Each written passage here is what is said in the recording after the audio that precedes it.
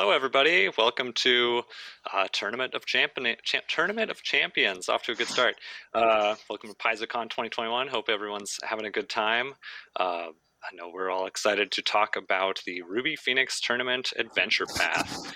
My name is Patrick Rini. I was the developer on that adventure path that we'll be talking about today. And with me today, I have James Case, who was one of the authors. He's also an editor at Paizo. I have Patrick Hurley, who's an editor, was the lead editor on the project. And I have Yvonne Shao, who was an author. Yeah, we're going to be talking about Fists of the Ruby Phoenix. It's the latest adventure path for the Pathfinder 2nd edition, and we're really excited to jump right into it. So yeah, let's check out the cover art for the for Pathfinder 167, which is the next one coming out. Should be dropping in stores soon.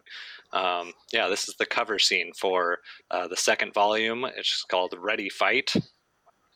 It's the it takes the player characters from the pre-qualifier, which was the first adventure in this series, to the grand tournament itself, the actual Ruby Phoenix tournament. And this, for those not in the know, it's basically a once per decade world tournament where the best fighters from around Golarion come and duke it out in the grand arena for a shot at the grand prize, which is one of the treasures from Hao Jin, the Ruby Phoenix's massive vault.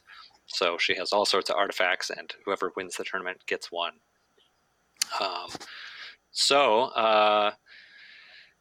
Yeah, we're really excited to work on this particular project. I personally was, because it's kind of a big piece of Pathfinder lore. We first touched on Hao Jin and the Ruby Phoenix and stuff like a decade ago. That was kind of one reason we wanted to launch back into this is because it's been 10 years since the once per decade tournament. So, it was really exciting to jump into this lore and canon that fans really love. We explored more about Hao Jin and her story in Pathfinder Lost Omens Legends, and revealed that she has returned to the material plane. So it was kind of a big deal, that this is the first Ruby Phoenix tournament held in her name that she's present for. So it's going to be a special one. The AP starts off with a bang.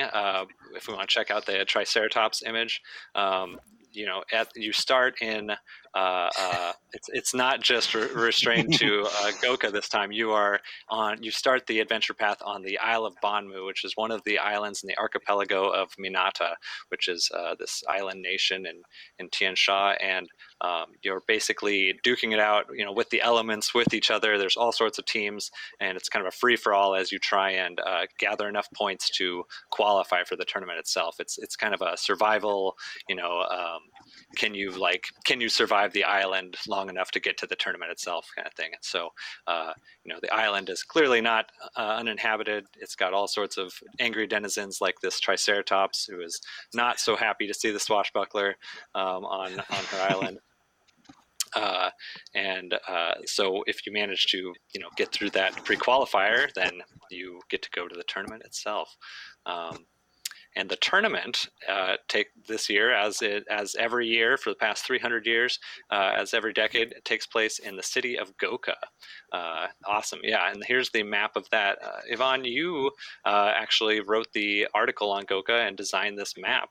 Could you talk a little bit about what that experience was like? Sure. So making Goka, it's actually quite a daunting task because it is also one of the largest cities on Golarion, and it's almost about the same size as Absalon, possibly even a little bit larger. I'm not really sure about the scale now. And going into it, there was quite a lot to consider because Goka has a very long history because the history of the city itself is intrinsically tied to the history of the whole continent of Tianxia as well, because it appeared a long time ago, and then for thousands of years, it's always kind of been there also. And so it's kind of seen through the different empires So from the likes of Longhua, which is a little bit closer, and then there's also the Empire of Shu before that. And so going into Goka, the first thing I kind of did was basically I did an outline of all the different things that happened in Tuansha, and kind of thought about how are these historical events going to affect the city, and what things are going to still, like, what things from those empires are still going to be part of Goka today, and what things would change. And so that was kind of where I started with creating Goka and going on from there. What we're yeah, I agree. It's daunting to make it's really daunting to make a city that is thousands of years old, because there's not really any examples from real life to draw from. I mean, like Yeah. when we're talking like 5,000 years, right? You know, it's not just a couple, but yeah, the whole fantasy scale of time there. Yeah, so it's like, Yeah. oh, yeah, some of these buildings are like ancient, you know, some of them are new, and like you said, like it's kind of like Absalom, in that like people from all over Tian Sha and all over the world come to this place, right? So, you Yeah. know, were there any like particular like goals, or you know, did you have any like primary objectives while designing the city? Was there one thing you were like, I really want this to hit? Yeah, there definitely was. One of the things that I kind of picked with Goka was I wanted to have a metropolitan feeling, and I wanted to be the sort of a modern modern like metropolis, except in a fantasy setting.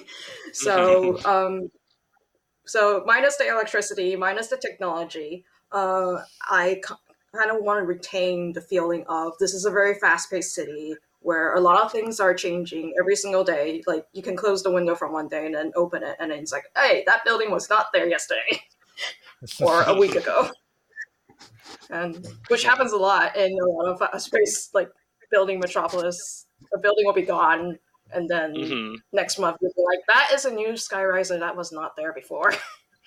Yeah, And I think so, that definitely.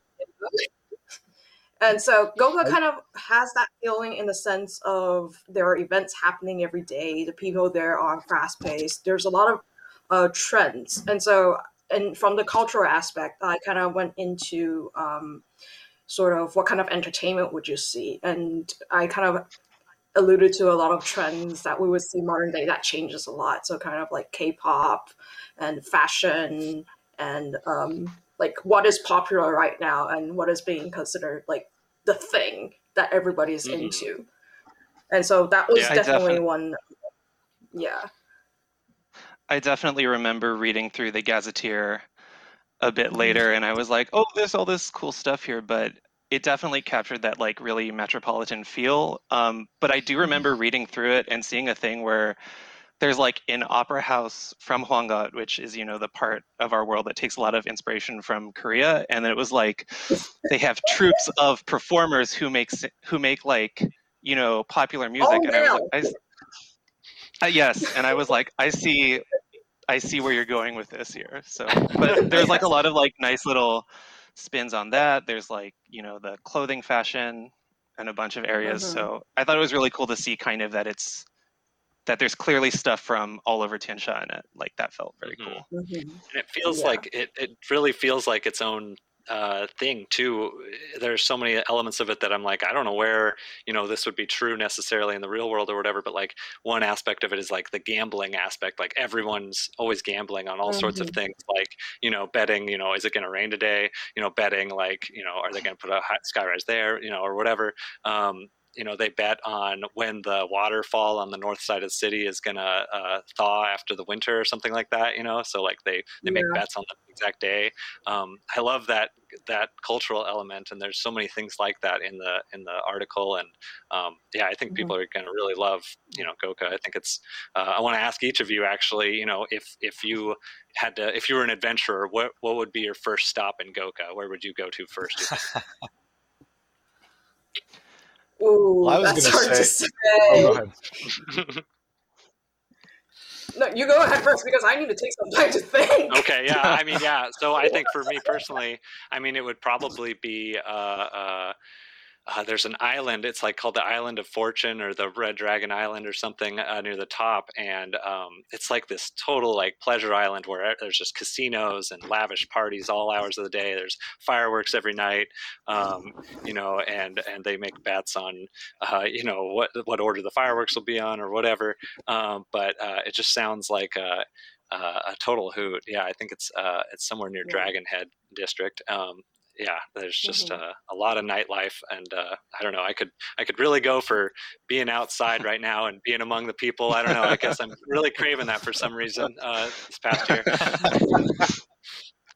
Yeah, I was probably gonna say. Oh, you got yours. Okay, thanks. I would probably pick the Never Ending Market actually, because it's a place that you can go really early in the morning and see one thing, and then throughout the day it changes. It sells some things on certain days, it sells some things at certain hours, and so it's sort of like a place where you can just go in the morning and just stay for 24 hours and basically get your fill of everything from food to magic items to if you're the type that cook, you can get fresh vegetables there. And so it's just a place that's convenient, I would say, to kind of just get a feeling of, okay, what does Goka have available on the surface in like just everyday life. Totally. It was I will say the whole city, it was difficult to edit because it was so interesting. I kept like forgetting I'm supposed to be editing and just like, oh, really? What's here? Oh my gosh. And I was like, oh wait, I'm supposed to be editing this, but it's so good. And I think for me it'd be a tie between the Never Ending Market and then watching the flying the chariot races, the dragon chariot, the Drake races. Drake, yes, yeah. The Drake races. That sounded so cool. You got one, James? I was probably also going to say Dragon Head. I just like the idea of this like big place that's kind of out on the water in the harbor. You know, I like being near the water. I like that it's a you know, it's right at a port, and that's why you get all of the city growing up there. There's also like, I don't really know what's there, but there's a spot that's like an island in the middle of the river between, and I usually like that kind of thing. I don't quite remember what's there, but I like that element. I remember I wrote one of the promo fictions for this, and I remember seeing the thing about that Yvonne put in about gambling and how it's like very well regulated, and I was like, well, Abadar, you know, who's our god of like, among other things like banking and wealth and stuff, like, you know, he has a big presence there, so that makes sense. So I tried to put like a little line in where it's like very well regimented, and then like I think the lead character is like, yeah, I want to go relax in a hotel by the ocean after this. So that's what I'm about. That sounds good. Yeah. You know, one of the biggest, obviously, I think one of the biggest things to do in Goka right now, especially, would be to check out the Grand Arena, though, right? So, you know, let's check out that image. The Ruby Phoenix tournament itself takes place in this Grand Arena, which, you know, as you might expect, is a pretty, you know, a typical classic, I would say, fighting arena that you might find. You know, it's got stadium seating all around it. It's got a tile floor, you know, flat terrain, so everyone can easily see the fight, and nobody has an unfair advantage based on their position. And this is where I would say most or about half of the fights take place. But, you know, we wanted to make sure that it didn't feel like the same fight over and over again, right? So this image right here shows one of the variant forms of the Grand Arena. And I know, Patrick Hurley, that you enjoyed this one in particular, editing this one, because it kind of does take Pathfinder and turn it on its head, so to speak, or turn it on its side, maybe. You know, this one, it was a lot of fun to develop and think about. This is basically it's kind of a sphere, not a sphere, I'm sorry, it's a cylinder. So this shows a wraparound map in the lower right hand corner there. You can see like a top overview, and what you'll be doing is, you're looking at the battlefield from the side rather than from top down. And, I think this will really, throw some players for a loop and like really kind of make you think about the game in a different way. But in another way, it actually works kind of seamlessly, really, because it's still a 5-foot grid. You still have 2 dimensions. One of the dimensions is height instead of depth. So it's really very similar, and it didn't take that much effort to translate it. It just it kind of gives it a very fun, like video gamey feel almost, right? Like a side scroller kind of thing. Kind of evokes, classic 2D fighting games. I were a large monkey at the top of it, I would throw some barrels. It would be perfect for that. I like about that. I also noticed that yeah, there was upside down spikes. Oh yeah, don't fall on the spikes. Yeah. Yeah. But I mean, it's a higher level AP anyways. So by that point, most people can probably jump high. They can probably at least hover a little bit. So like, it works. Right. And so that was kind of like how do you make the fights interesting when everyone can fly, or when, they have potions of flying and stuff like that at this level. And so, there are basically exhibition fights within the tournament. So there are main fights, which take place on the grand arena, and then there are exhibition fights, which are like these extra things that you get big prizes and money and acclaim if you win. And so this is one of those exhibition fights, and it has special rules. One of the special rules for this one is you have to touch this like once every round. So yeah, you could fly away and blast the whole place with a fireball, but your next turn you better touch it again. You better hope someone doesn't stasis you or slow you or something like that, because if you don't touch it in a given round, then you're disqualified. So it was really fun to play with that. And go ahead. Oh no, the thing I loved about that it reenacted the video game thing of if you fall off a platform you're dead. Like it was just like that's it. Absolutely, yeah. If you fall off, then it's like, oh, you better get back to it. If somebody knocks you, farther away than you can run to the next round, then you're toast. So it's those kinds of exhibition fights and those kinds of like spicing up the tournament with different kinds of things that I think players will really remember. And I know it was a lot of fun to develop and kind of think about these things, right? So someone mentioned Drake racing earlier. I would be remiss if that didn't show up in somewhere in this AP, right? So there's an exhibition match about that, and there's all sorts of things like cage matches, and the list goes on. So another aspect I thought that was so cool about this adventure path is that in addition to a wide range of fighting locations and maps and stuff, there's all kinds of maps. Like there's so many battle maps in this AP. I was it's hard to keep them all straight.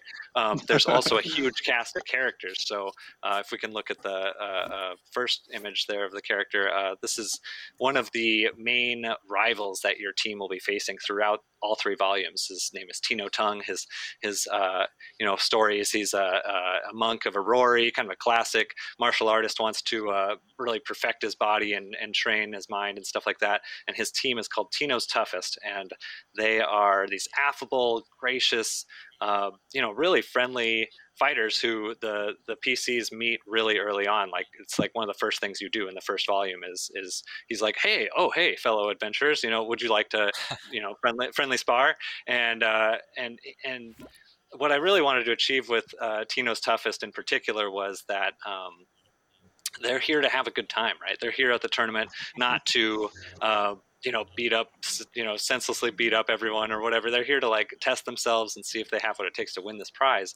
And I kind of wanted to instill that tone right from the get-go. I wanted to, I think if a table wants to play gritty and grim, tournament, that's going to be easy. You can definitely do that, sure. But that's not what Tino's Toughest is here for. They're here for a good time, and I felt like that example would help GMs and players get into that mindset if that's what they want to do.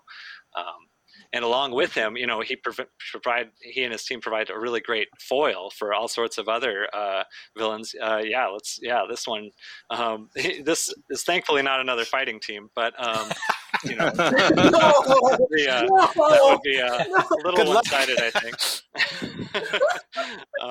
But you know, talking about all this tournament stuff, I'd be remiss to say, you know, of course, everything can't go according to plan, right? I mean, if you've seen a tournament arc in a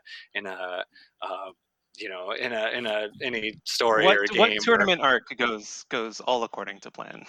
right? You know, I can't think. Yeah, that wouldn't be a very interesting tournament, right? If you knew how it was going to end. If it's like, oh yeah, pack it up, you know, final fight's over, you're done. Good fight. See you guys. Yeah, good. See you next year. Wait in 10 years. Yeah, totally. Get better. Yeah. You know, so there's definitely some surprise folks that show up, including that image there. I mean, I think I've already kind of said this on a different stream, but you know, that's King Mogaru, who is one of our kaiju from first edition. It was established a long time ago, and he makes a special guest appearance at the tournament, much to everyone's dismay. Yeah, one of the things I really like about having the side characters is I think it'd be easy with something like what is a fighting tournament AP to just have it be like, okay, it's 4,000 combats consecutively, and it's nice having the characters around to, you know, like talk with and kind of build them out. I know a lot of them show up in the first one, and then they continue to recur over the course of the AP. So that just kind of, you know, it's nice to have some characters there so that you have some role play opportunities between, you know, punching people in the arena. Totally, and Yeah. since you wrote the third volume, James, I remember you had a ton of great like set role playing encounters with all the different teams. They each really felt like their own thing because it's a worldwide tournament, right? So everyone comes from different parts of the world with different motivations. There's people there, you know. There's people there from the lands of the Linnorm Kings who want to. That team's called Winter's Roar, and they're, you know, these hardened Vikings who are they're the grim, you know, serious ones. If that's Go what to you want to do. Skyrim. Totally, yeah. They're there because they're training to fight a Linnorm later. So they're like, you know, this is our practice round. You know, but there's also, if we can see the image, I think it's the one after Mogaru. It's of Mafika Ayuari, who is a character from the Magambia Academy, which he's going to be a character in Strength of Thousands.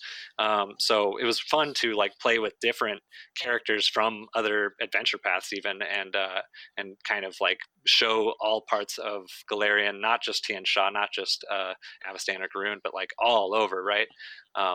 So I remember, a lot of your set role playing encounters, James, were just delightful because, you know, you really got a feel for what these teams were all about, and like they talk different, you know, they speak differently, they have their own agendas. Yeah.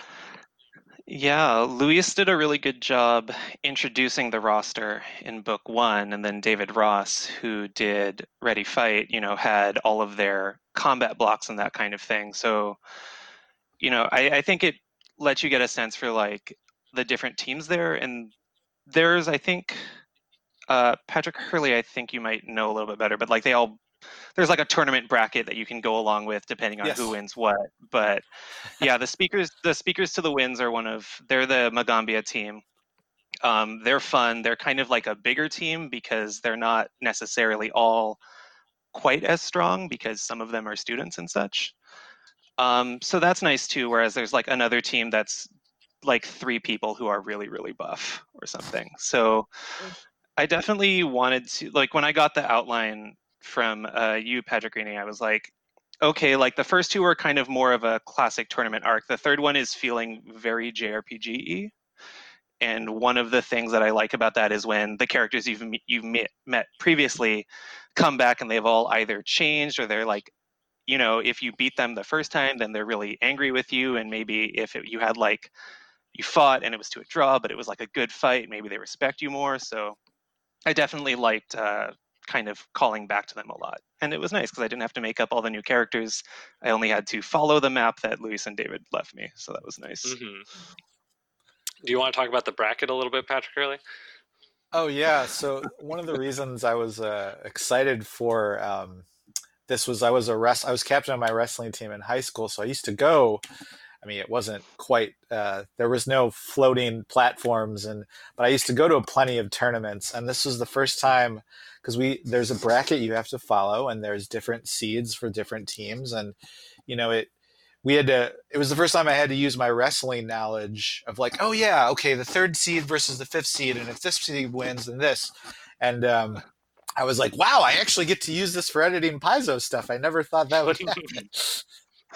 But it was really cool because I think there's enough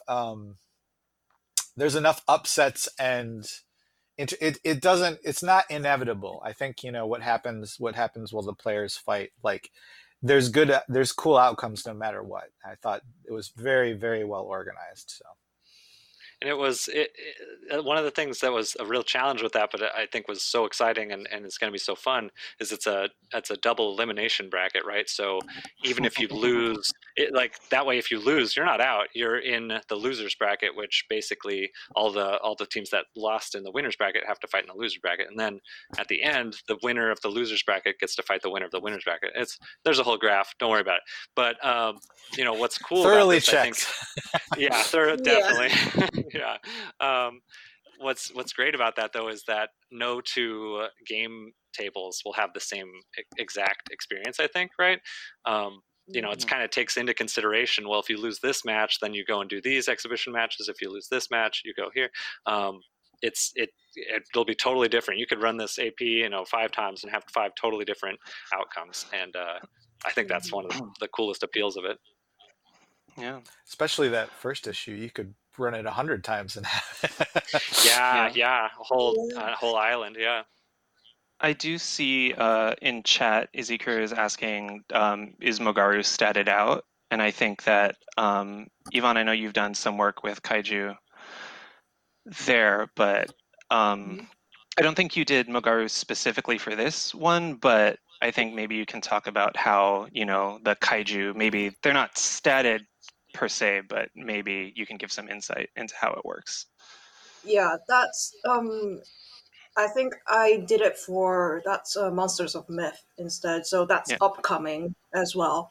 And so kaijus, because they're just so huge and they're basically impossible to fight almost in a way, because they're basically almost an environmental hazard to a certain extent. So you can't really see them as a creature of probably even level 30 or 40. You have to think of them as they're walking natural disasters.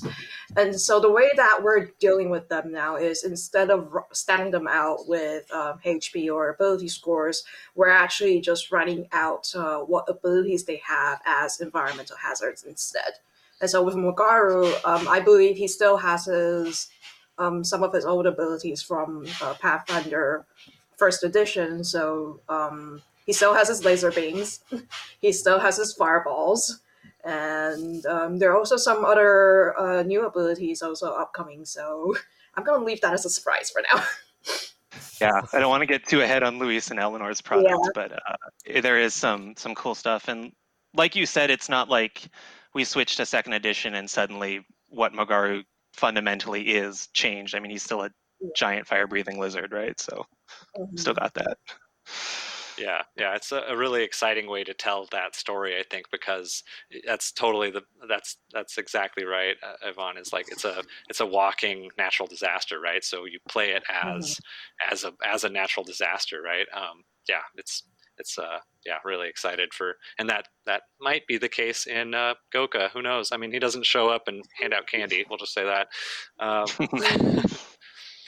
But we do have plenty of new. I mean, it wouldn't be Adventure Path volumes if they didn't have new monsters. And let's check out the Jiangshi and the Bolge. Yeah, this is actually 2 monsters. It might look like 3, but we have the Jiangshi on the left, which is I can't remember the other nickname for them. Hopping vampire, is that right? And, yeah. Yeah, and so these both are from mythology, and we got to lean in and stat up and write about different mythological creatures and put them in Galarian, and that was one of the coolest. That's one of my favorite things ever is writing monsters. So getting to choose monsters from different mythologies, like the Bolge is from Korean mythology, and it's kind of this a story of a dog that tries to bite the sun. I think it has to do with lunar eclipses or something like that. And it tries to bite the sun, but it burns its mouth, and then it tries to bite the moon, but then it freezes. I think that's kind of the angle we went with anyway. So it's this duality kind of monster where it's like partially fire, partially cold. It's kind of a double demon dog kind of thing. So that was a really cool one, and there's tons more. There's Gumihos, which are kind of like they're kind of related. Yeah, they're kind of a similar thing to Kitsune. I think they all kind of, the Japanese, Chinese, and Korean versions all kind of intertwine a little bit historically. But Joanne Hong did a lot of the monsters in the back. She had some like really cool takes on stuff. I remember the Bolge especially. I was just like, it has this like fire and ice kind of almost stance switch type thing, which I thought was really cool. There's some other ones, like the Gumiho is one of them. I know it has like it has a note about its like marble that it stores all of its knowledge in and that kind of thing that I thought was really cool. I'm always a big fan of seeing like what the classic mythology says, and then it's like, well, how can I turn that into D6s and checks and that kind of thing? And there's a lot of really cool ones in here. Patrick, Hurley, did you see any? Yeah, go for it. Did you see any like monsters or anything in the back matter that stuck out? There were a lot, and it's funny because I can picture it's the names that escape me, but the fiery sparrow birds. Oh, it's like the three-legged crows. Yeah. Yep.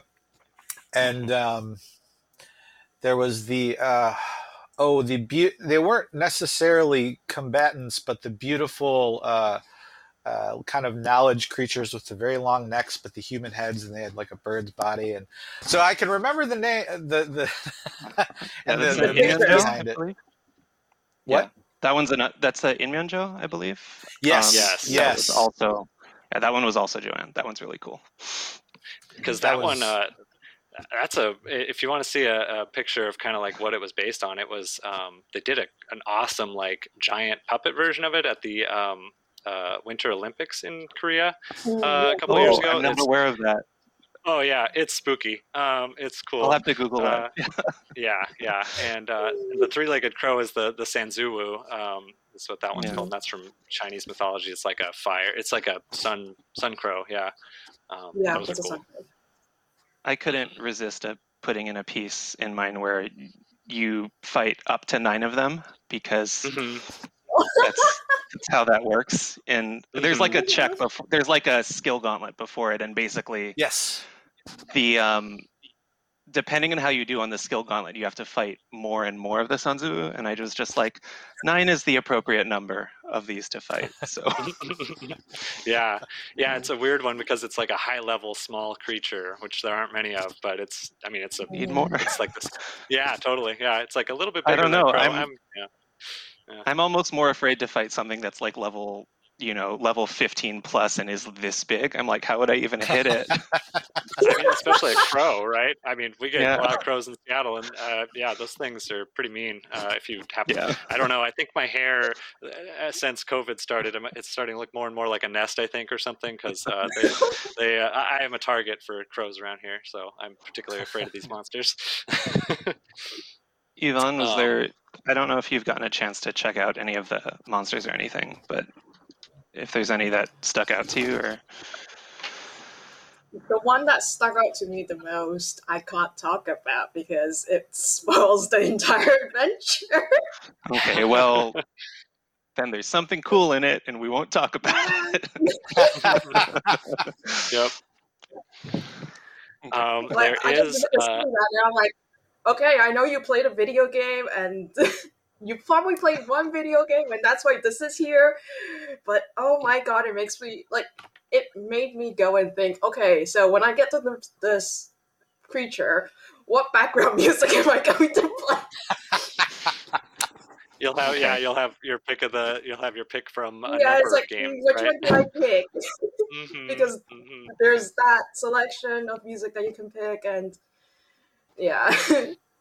Yeah, there was a lot of, as you mentioned earlier, James. There was a lot of JRPG inspirations for some aspects of the high level play, right? I mean, yeah, it gets far out, which is part of the fun.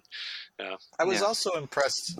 Each of the side teams, James, and yours, all of their little arcs or desires can be completed, which I thought was kind of neat. Like it was like a very like it's not just the player characters; everyone has a story if the game goes that way. So. I think if there's something that we've noticed about putting in things is that people always get really attached to characters you didn't expect them necessarily to get attached to. So I was like, I have a team from I think my personal favorite team of the ones is the Arcadia team a lot. I really like them. I think they're a lot of fun.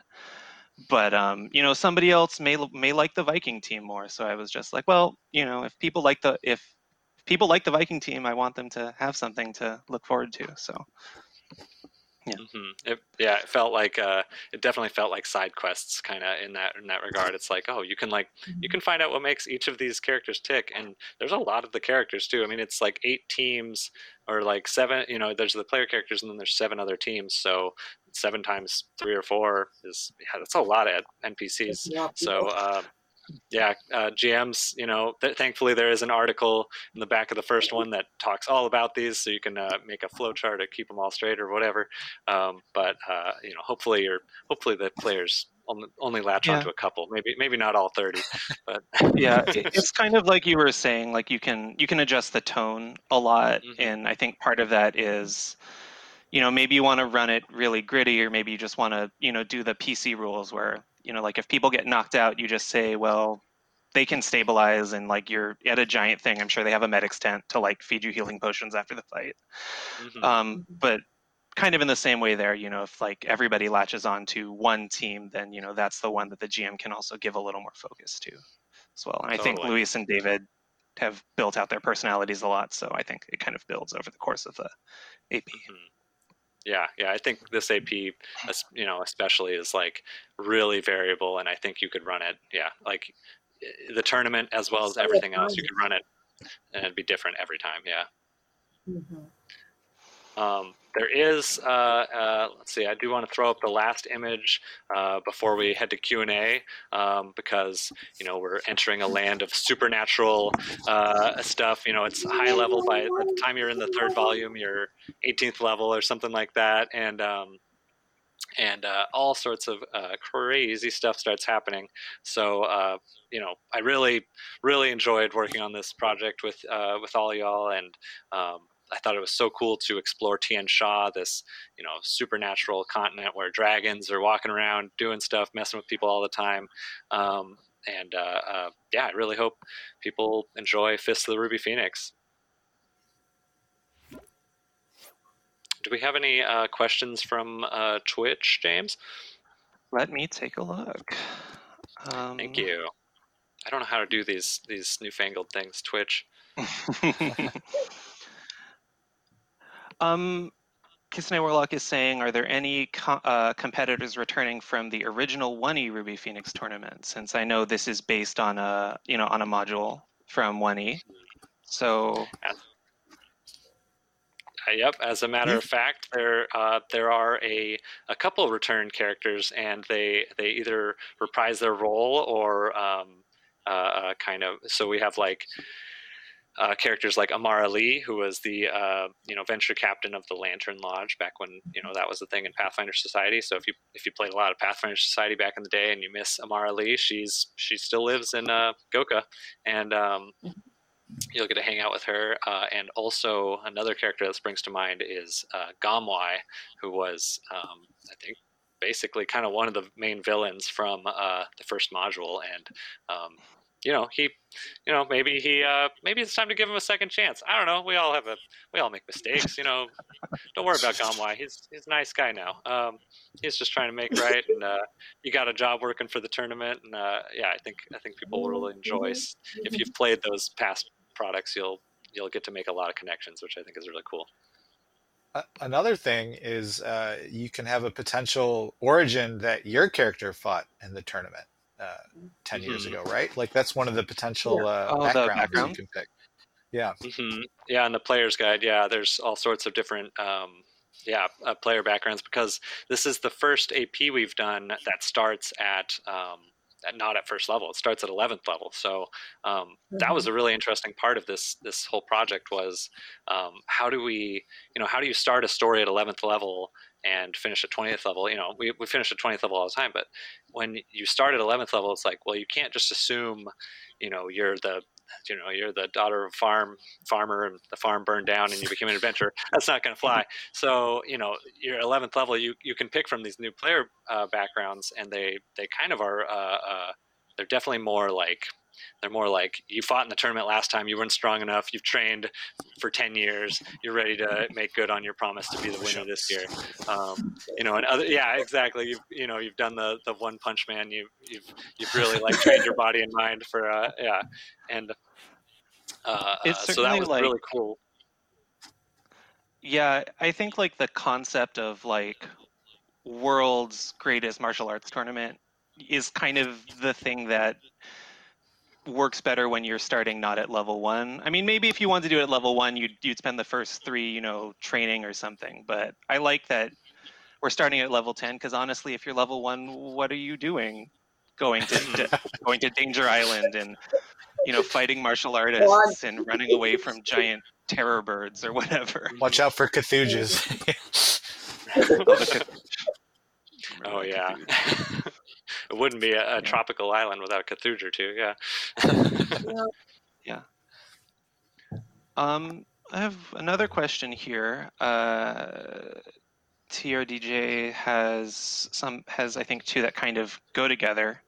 One is, how important do you think it is for the PCs to win every match and ensure that everything's to death so that they can keep going? And if they don't necessarily want to have multiple combats every session, is there a way that they could maybe adjust that?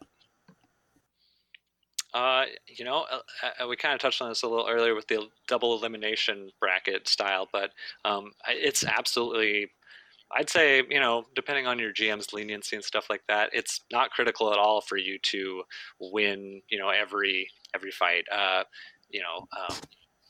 Presumably, you might start stretching credulity a little bit if you lost 4 fights and they're like, oh, the team, dropped out or whatever.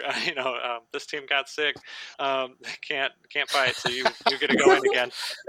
That might start to feel a little weird after the first couple times, but you can totally lose 1 or even 2 of the fights, and still the story still makes sense, and it still makes sense even if you don't necessarily take part in the tournament in the way that it's written too. You could ostensibly, kind of glaze over the fights if you don't want to do those, or you could summarize them, kind of roll a couple, performance checks and stuff like that to kind of skip over them.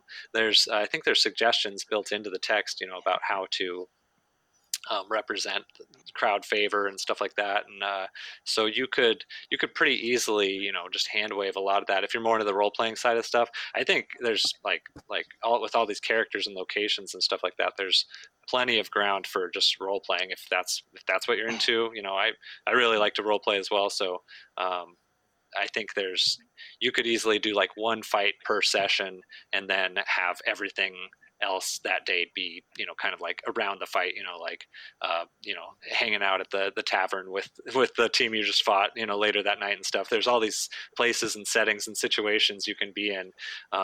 There's events that split up the fights for sure. That's something we considered a lot with this one, is it's how do we make it not feel like a series of 20 fights, right? So that's good question. And I think there's some stuff where you could just the there's a lot of stuff that's in the Goka Gazetteer, and you can just go down to the market, grab some food or something between fights, and maybe that's where you see, I don't know, one of the rival teams or something. Yeah, and in Goka, I actually did also think about how, in order to not have it be all fights in a row, there are definitely also locations that you can just consider in terms of just going for sightseeing. So there are definitely a few kind of geographical locations that are interesting that you can just go and kind of take in the sights as well. So like up in the north, there's a section called let me check actually. It's called the Ginting and the Heads because it's a bunch of tiny little kind of small islands that are just right off a very sheer cliff. And so it's in the south section, there's also called a kind of geological formation of basalt columns that is called it's called Shilling's Combe, I believe. And so these are just kind of places that you can kind of unwind a little and just take in the sights and kind of have some time to either just chat in your party or maybe have a couple of NPCs show up to basically interact as well. So these are also kind of opportunities that you can look for and kind of have your party relax a little before going back into the next fight, basically. Yeah, that's super cool. I like that a lot. Nonet1 has a question. Are there any rules for the bouts, or is it anything goes? There's and I think it's in the player's guide too, so you can actually check it out if you want to just download the player's guide on Paizo.com. The rules are summarized in a sidebar, and they're very similar to the rules in the original module. If you played that 10 years ago, if you didn't, then it's basically a fight to KO. You could play it a fight to the death, I guess. Just kind of assume that happened. Whatever. It's kind of left the GM in the table in that regard. It's assumed, I think, to be a KO. It's not like you decapitate your foe in the middle of the arena or whatever, unless you want to do that, But then, and maybe there's an evil team, maybe that is kind of like that nasty. So, but the rules are, yeah, that'd be. I mean, I would love that. That would be an interesting campaign. The main villains would be like, "Whoa, you got this." Go down, guys. yeah, we're gonna hang out with Tino and them. They're pretty chill. You guys, you do you. So the basic rules are fight to KO, last team standing wins, and don't loot the bodies afterward. The treasure and stuff is accounted for in the prizes. It's kind of poor form to loot the bodies of your unconscious rivals.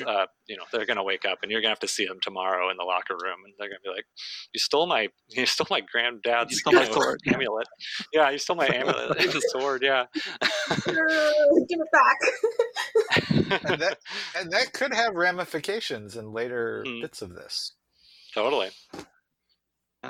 And there's also those exhibition fights that have their own kind of rules. Each of them is like totally different. Yeah. Some have some really weird ones. So. Shindit Nemo has something here. So I know that this is our 11 to 20, and before that we had Abomination Vaults. So they asked if there's any suggested hooks to connect Abomination Vaults with Ruby Phoenix. We took that into consideration, and that was definitely something we thought about as we developed both these. It seemed like a natural kind of segue, actually. You become the heroes of the Isle of Kortos, more or less. By the end of Abomination Vaults, you've basically become the local legends, right? But what do you do with that prestige and fame? And the baseline assumption of Ruby Phoenix Tournament is that Fist of the Ruby Phoenix is that you got an invitation, right? So Haojin hand selected her participating teams. She's like, those people just solved that huge dungeon over on the Isle of Kortos, so I'm going to invite them. They seem like a good fit. And these ones are evil, evil witches who want to destroy the world. I definitely want them too, just to see what happens. So I think it'll be very easy to tie it in. Are there specific tie-ins? Not necessarily. I think we might have thrown in a vague homage or something like that. But the two APs are definitely meant to be played like on their own. Well, they're definitely meant to be played like as able to play on their own. But they're very easy to slide one after the other because you just say you got an invitation because you're hot shots now. Yeah. Yeah, I did think it was interesting that, if your characters are 11th level and you're doing a longer thing and you want to shift the tone, just be like, but before you go to the dungeon to do this, you receive an invitation. So it can kind of work in a lot of places. If you want to give like a longer break or something in between a longer campaign. We have one more question here. Streyu is saying, is there any new equipment or weapons suitable for tournament or kaiju fights? I'm going to actually jump in a little bit first because I have something I was kind of excited about. It's not so much a kaiju fighting weapon, but one thing that I've been talking about a lot is, I'm from Hawaii and I've been trying to put a lot more Hawaiian stuff in lately. And there's this weapon called the Leomano, which is just basically a club that is inset with shark teeth. And I was like, that is a fantasy weapon right there. So there's a number of new kind of basic equipment for this, and a lot of it is, specifically the kind of weapons that you would see in this kind of like tournament thing. So we have those. I think we have hook swords and like windfire wheels. So we have a lot of those, but putting a Leomano in was my favorite. I want to give it the chainsaw rune from Lost Omens character guide. So yes, yeah, it's a wild weapon. It's like you said, it kind of looks like a cricket bat or something with a bunch of spikes all over the side, right? Yeah. They'd usually be shark teeth, but I'm like, this is fantasy. They can be like dragon teeth or something if we need them totally. To be. Yeah. And then there's some cool higher level items, but I'm not quite as familiar with them. There's as with all Adventure Paths, there's the adventure toolbox in each volume, and that has new rules for characters who play in the Adventure Path. And as you go through, you meet characters who can offer to teach you about a certain archetype or whatever, and then you'll unlock that archetype. And they're all very much tied into the particular setting where you're at, whether that's Banmu or Goka or wherever the third adventure takes you. There's plenty of new rules, and that'll really tie you into that part of the world for sure. We actually, Yvonne, ended up, I know you wrote this for Secrets of Magic, but this book wouldn't usually be released by now, so I think I'm okay saying it. But I know you did Fulu Talismans for Secrets of Magic, and I think we took some of those rules and ended up pulling them back into Ready Fight, since obviously this is a place in the world where that kind of thing makes a lot of sense being. If there's anything you could say about maybe your, what you pulled from when you were making those items. So with Fulu's, this is going to take me a while because it's been a while. And let's see. I believe the one that we included in this one was the Stonebreaker Fulu. Yeah, I think so. Yeah. So Fulu's work, they're basically the same as talismans almost in a way, but they work a little differently in that they're easier to apply, basically, in comparison to talismans. Because talismans, you kind of need to do it, if I recall correctly, you need to take an hour outside of combat to use tools to put it on. Whereas Fulu's work a little bit differently in the sense that you can basically slap it on kind of in the middle of battle, almost using an action to quickly basically possibly change the attribute of your armor, your weapon, or your person. And they're like however, they also learn just as quickly. Yeah, those are the paper ones. Yeah. So I was really happy that the kind of timeline worked out, right? That Logan, who was the design lead for this, so I work in design, but I wasn't the design lead for this project, but Logan was, and he was also the design lead for Secrets of Magic. So it was just like a very convenient way that we could kind of move some of that material around.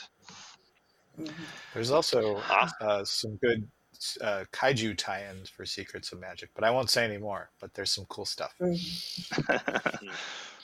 Awesome. Well, that I think about wraps it up.